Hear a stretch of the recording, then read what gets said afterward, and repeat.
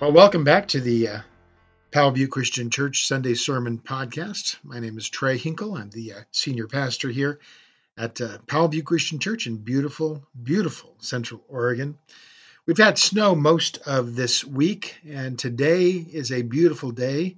The snow is melted, the skies are blue, and it reminds me of why I live in this area. It's pretty awesome.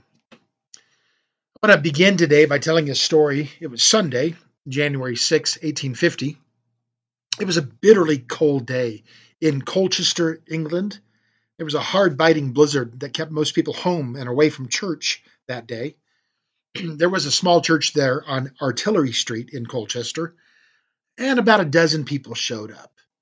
When it became apparent that even the pastor was not going to be able to come, finally, one member of the congregation got up and spoke briefly from the prophet Isaiah, chapter 42, verse 22, where it says, "Turn to me and be saved, all you ends of the earth, for I am God, and there is no other." Everybody went home that day thinking that the day's service was kind of a loss. But what most people didn't realize was that a 15-year-old boy had ducked into the church that day to escape the snowstorm. He heard the sermon and had given his life to Jesus. The young boy's name was Charles Spurgeon. Spurgeon would go on to become a pastor and have an amazing ministry. He would write later on in life, "Don't hold back because you cannot preach at St. Paul's.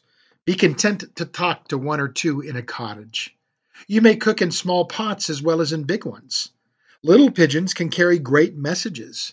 Even a little dog can bark at a thief, wake up the master, and save the house. Do what you do thoroughly. Pray over it heartily, and leave the result to God." Today we're going to continue our Christmas series entitled Heaven and Nature Sing. Each Sunday this year in Advent, we are taking one of the well-known Christmas hymns and we're looking at the meaning behind the words. Now, you may have heard the saying, familiarity breeds contempt. What that means is that sometimes you can hear something so often, so many times, that you really don't hear what's being said anymore. So today I want to take time to break down the words of a song that you've heard so often. It's become commonplace, I'm sure, just like its namesake was commonplace. But if we can break it down and look to see what's really going on, I think that we'll see something extraordinary in the ordinary. It is O Little Town of Bethlehem. O Little Town of Bethlehem. Bethlehem was the city of King David. In both Matthew and Luke, we read about Bethlehem. The passage is in Luke chapter 2. I want to read that before we look at the song. Luke chapter 2, verses 4 through 7. So Joseph also went up from the town of Nazareth in Galilee to Judea, to Bethlehem, the town of David, because he belonged to the house and line of David. He went there to register with Mary, who was pledged to be married to him and was expecting a child. While they were there, the time came for the baby to be born, and she gave birth to her firstborn, a son. She wrapped him in cloths and placed him in a manger because there was no room for them in the inn. Now, when I think of Bethlehem and its connection to the birth of Jesus, I will always think of the words humble, ordinary, humility. It's interesting that God's greatest gift, his most extraordinary gift, came to us through the ordinary. He was delivered to a small podunk town. Now, I ran across this jewel on the internet this last week. You know how you can tell that you're from a small town?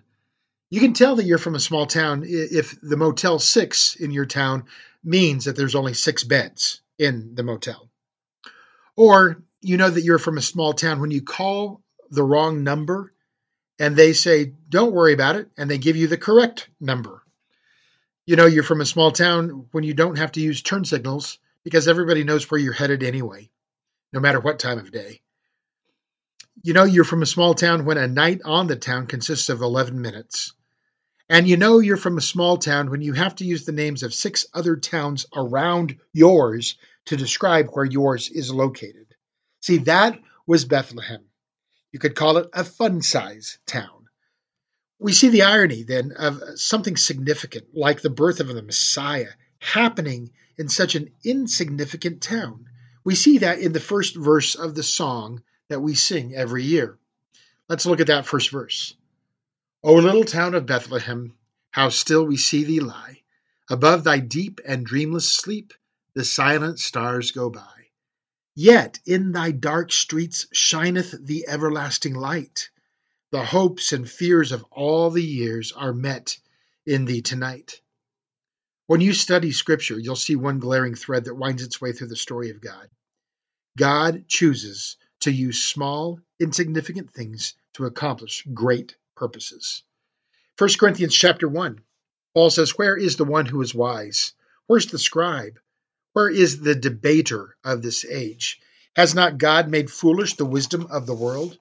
For since in the wisdom of God, the world did not know God through wisdom, it pleased God through the folly of what we preach to save those who believe. For the foolishness of God is wiser than men, and the weakness of God is stronger than men. God chose what is foolish in the world to shame the wise. God chose what is weak in the world to shame the strong. God chose what is low and despised in the world, even things that are not, to bring to nothing things that are, so that no human being might boast in the presence of the Lord. What Paul is saying there is that God chooses to use the ordinary, right? To use the ordinary so that the extraordinary can shine through. This becomes the theme of both the Christmas hymn and the Christmas story itself. Verse 2 continues, For Christ is born of Mary, and gathered all above while mortals sleep, the angels keep their watch of wondering love. O morning stars together, proclaim the holy birth, and praises sing to God the King, and peace to men on earth. Christ is born of Mary. Oh, Mary, what a story. What an absolute wonderful story. Just a teenage girl, far from being featured on any kind of magazine. She's not rich, she's not famous, and yet God chooses her. He chooses her for the most significant role that any woman could ever play, any role that any woman could ever imagine in God's plan. He chooses her to be the mother of his son. Now, I love the song that Mary sings as the reality of this miracle sinks in. She has been visited by the angel. The angel has told her of God's plan for the birth of the Messiah. And then Mary goes to visit her relative, either her cousin or her aunt, Elizabeth. Elizabeth also has been found miraculously pregnant. And so now Mary finds comfort and solitude in somebody who understands. And she sings. And I love the humble attitude that we hear in this song, recorded in Luke 1, verses 46 through 55. Mary sings, My soul glorifies the Lord. My spirit rejoices in God my Savior, for he has been mindful of the humble state of his servant. From now on, all generations will call me blessed, for the Mighty One has done great things for me. Holy is his name. His mercy extends to those who fear him, from generation to generation. He has performed mighty deeds with his arm. He has scattered those who are proud in their inmost thoughts. He has brought down rulers from their thrones, but has lifted up the humble. He has filled the hungry with good things, but has sent the rich away empty. He has helped his servant, Israel, remembering to be merciful to Abraham and his descendants forever, just as he promised our ancestors. Elsewhere it says that God lifts up the humble, and he opposes the proud. That's what Mary is saying. In her humility, Mary understands a bigger picture than just her plans for her life. She remembers that God had promised this overarching promise to redeem his people, to be merciful to Abraham and to Abraham's descendants, to rescue them from their enemy. And she realizes now that she gets to play a very small part, though a very important part, in that plan, Not because of anything that she had done, but because of her humility, God chose her. The man who wrote the lyrics to O Little Town of Bethlehem, he was an Episcopal clergyman named Phillips Brooks. He served as Bishop of Boston at one point in his life. He once wrote this amazing insight regarding humility. He said, "It is while you are patiently toiling at the little tasks of life that the meaning and the shape of the great whole of life dawns on you." It was while Mary was just living her life, patiently toiling at her little tasks, that all of a sudden she realized the part that she could play, because there was a larger drama, a larger meaning and shape of the great whole of life. And it dawned on her. I wonder, how often do you and I miss opportunities for God to work through us simply because, well, we are either operating in our own pride and we're not operating in humility, or we don't even think that God would ever use us because we're so insignificant. It's amazing the power that can come through those who are insignificant, the great things that can happen when people allow something greater than them to come and work through them. During the last months of World War II, the British were conducting daily bombing raids over Berlin. One night, those bombers were attacked by a group of German fighter planes. During that dogfight that night, one of the bomber planes had gotten separated from the rest of the British air force, and so he was attacked. That bomber was attacked by a German fighter plane. The bullets that were designed to explode on contact were whizzing by the bomber until thud, thud, thud, thud, thud. 5 bullets slammed into the fuselage of the bomber, right near the gas tank. So the crew, they braced for the explosion that they knew was going to happen. But that explosion never came. Yeah, fuel was pouring out from the bullet holes, but there was no explosion. So after landing safely, the mechanic came over and did some investigating and found these 5 bullets from the plane and handed those bullets to the pilot. The pilot opened up the shells of those bullets. They were empty, except for a tiny wad of paper with a note in each one that read, "We are Polish POWs. We have been forced to make bullets. When the guards do not look, we do not fill with powder. It's not much, but it's the best we can do." 5 tiny bullets, made by a few weak and lowly prisoners. But for the crew of that British bomber, those 5 tiny bullets with 5 little notes made by weak and lowly prisoners made all the difference to their lives. You probably have heard the saying that God cares more about your availability than he cares about your ability. That's true. That's true. God cares more about your willingness to be used by him than to do something on your own. God told Paul the apostle, when Paul had asked God to take away this obstruction, a weakness that he had, to take that from his life. Paul wanted to be more effective in spreading the gospel. So he asked God to take this weakness away. But God said no. Why? Well, because God's strength shows up in our weakness. God loves to show his strength through human frailty, so that ultimately it's not us who gets the glory, it's him who gets the glory. God wants to use you, but he needs you to be humble in order for him to do that. He doesn't require you to be strong or intelligent or talented. Mary was chosen because God knew her heart. He knew that she would be obedient because he knew her humility. Now let's look at the last verse. How silently, the wondrous gift is given. So God imparts to human hearts the blessings of his heaven. No ear may hear his coming, but in this world of sin, where meek souls will receive him still, the dear Christ enters in. Meekness, again, is the key. Meekness. God's majesty shows up in humanity's meekness. See, it amazes me that God doesn't just require his people to be humble. Yes, in his majesty, God could have stayed in his lofty heavens and demanded that we, his servants, be humble while he stays our grandiose God. And yet, that's not what happened. Listen to how Paul describes Jesus in Philippians chapter 2. He says, "Have this mind among yourselves, which is yours in Christ Jesus, who, though he was in form of God, did not count equality with God something to be grasped, but emptied himself by taking the form of a servant. Being born in the likeness of men, and being found in human form, he humbled himself by becoming obedient to the point of death, even death on a cross." Through Jesus, God demonstrated humility.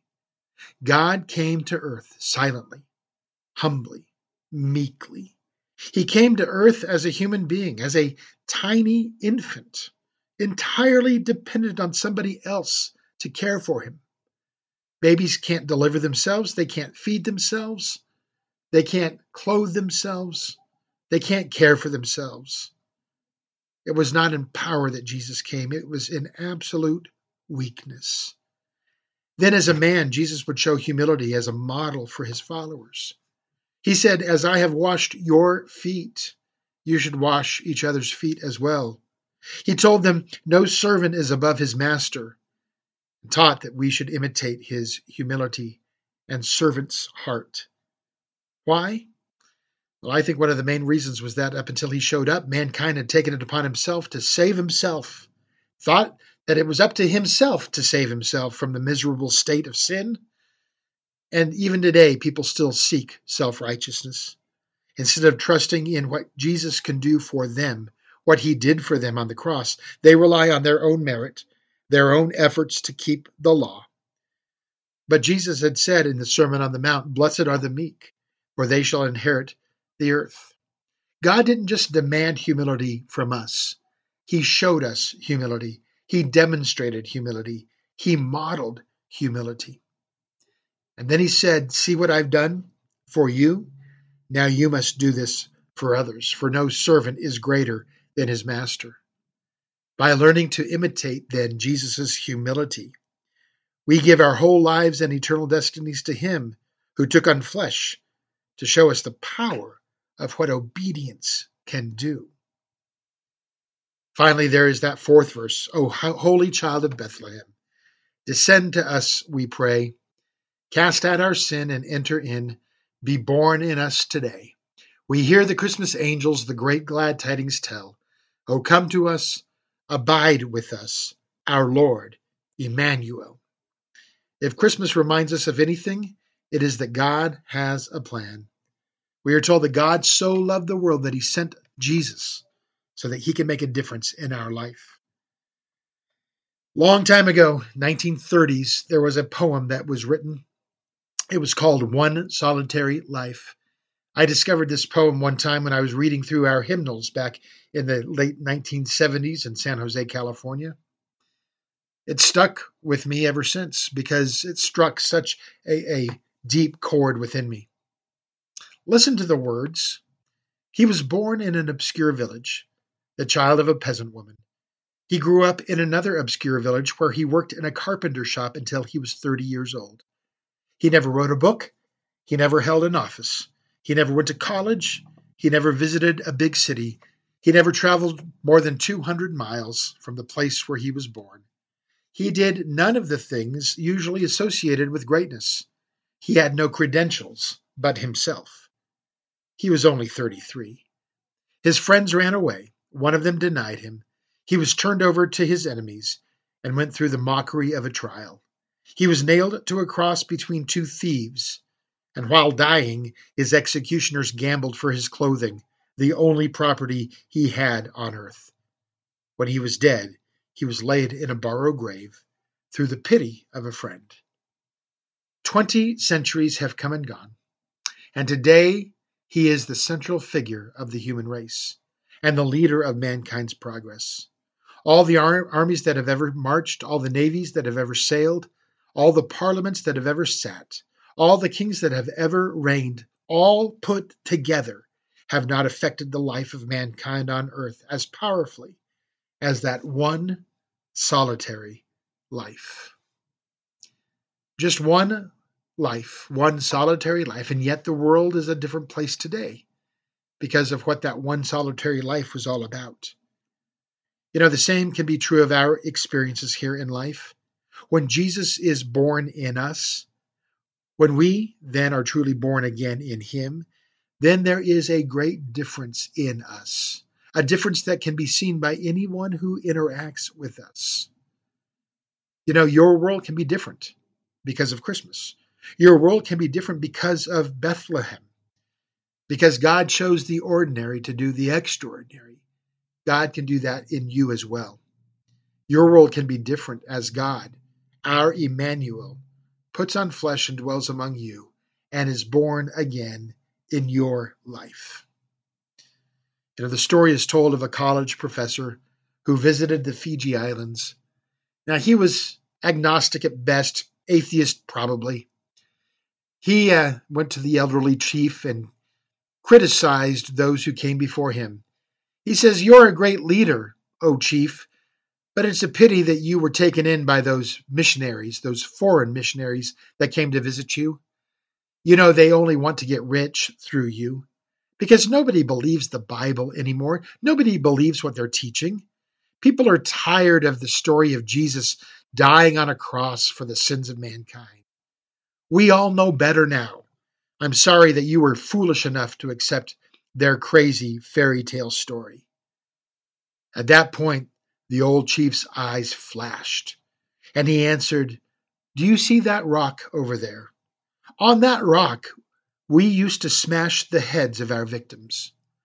If you see the furnace next to it, that's the oven that we formerly roasted the bodies of our enemies. Did you know that if it had not been for these missionaries who came with the story of Jesus, who showed us the love of Jesus, if it hadn't been for them, that love and that story that changed us from cannibals into Christians, you, sir, never would have left this place alive. So you better thank God for the gospel. Otherwise, we would have already been eating you. If it weren't for the Bible, you would have been our supper." You see, the gospel changes people. God coming down changes people, but only those who are humble enough to allow God's extraordinary power to work through us. When that happens, then the gospel can create in us exactly what Jesus modeled. His desire is to see humility in his people, because those are the kinds of people that he can use. May you find this year that your faith makes a difference, not because of anything that you bring to the table other than your ability, your humility, because you've allowed God to come in and make a difference. And then let that light that he shines shine through you so that others can see the way home. Well, that's the message for this week's Advent Sunday. It's good that you were with us, and I pray that your Christmas this year would be a good time where God can truly shine through you as you humble yourself so that he can lift you up through his extraordinary power. I'd like to thank those who make this podcast possible: Lisa Welly, our executive producer, Steve Pittman, our technical director, I guess I can call him. And thank you for your listenership. May God bless you this year as you celebrate Christmas. We'll talk to you next week.